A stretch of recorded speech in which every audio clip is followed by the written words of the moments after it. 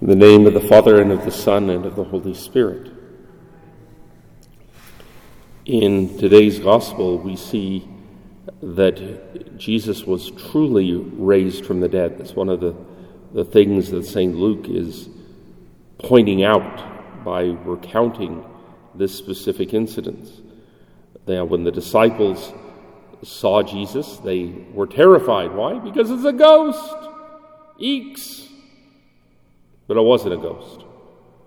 He who was dead is now alive again. Death has no power over him. He has conquered death. And he is raised in the flesh. Not a new body, but his old body glorified. That's why it has the marks of the Passion upon it. And those are not just simply scars, but they are triumphal marks. They are signs of his victory over the world, the flesh, and the devil, and death itself. And yes, he even eats.